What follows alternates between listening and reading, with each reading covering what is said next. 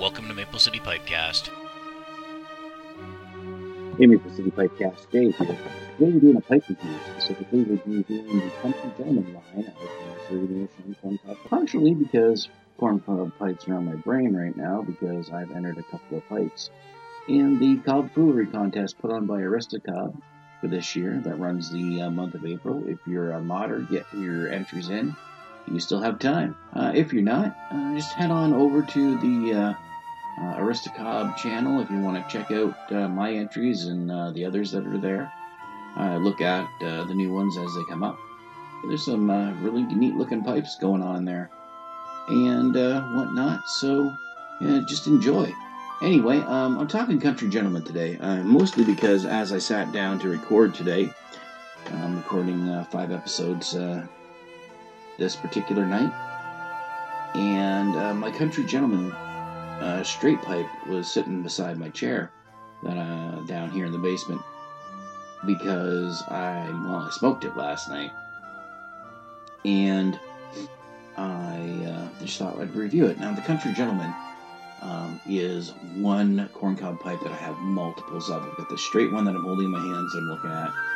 I have a bent Country Gentleman that I have dedicated to English blends. It's aging and turning nicely. It's darkening up really well. I really like the effect it's getting there. At some point I'll have to get a picture of it on one of my blog sites, either for this or I'll tweet out a picture. Actually, I did tweet out a picture of it. I believe it was on last Monday night. I smoked that particular pipe for Country Squire Radio night.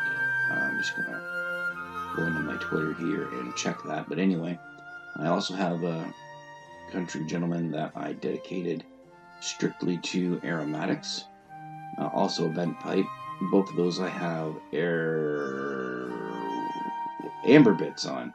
Now, I have heard some people don't like the amber bits, and I don't know why. I mean, sure, they may, to some people's mind, look disgusting, but I like the way they darken over time.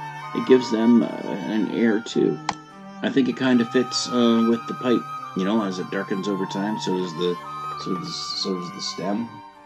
And it wasn't for Country Squire Radio that I tweeted that pipe out.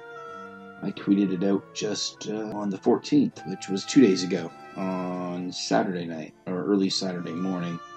I had that along with David Off's Royalty. Out of my Tin Society box, I will be reviewing the Tin Society tobaccos that came in this month's box before the end of the month, I hope, just because, well, I need to get my sense of taste back. And while I'm getting some good notes from the tobaccos, I'm not getting what I need to do a proper review. So there is that. But overall, the Country Gentleman is a good pipe, and whether you have the bent variety or the straight variety or the modded variety, I have also a straight 5-star Gentleman. That is one of my corncob pipes that I created. It's a straight Warden.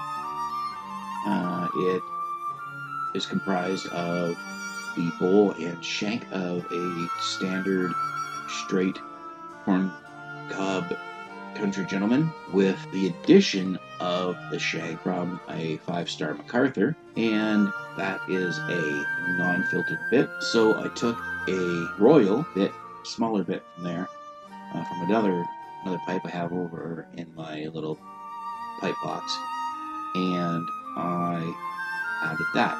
So the overall length is about the same as, I'm not sure what it's about the same as, to be quite frank. It's not quite as long as I initially built it. Initially that pipe clocked in at just under 11 inches. That was with the stem and shank from the 5-star MacArthur that I took that from.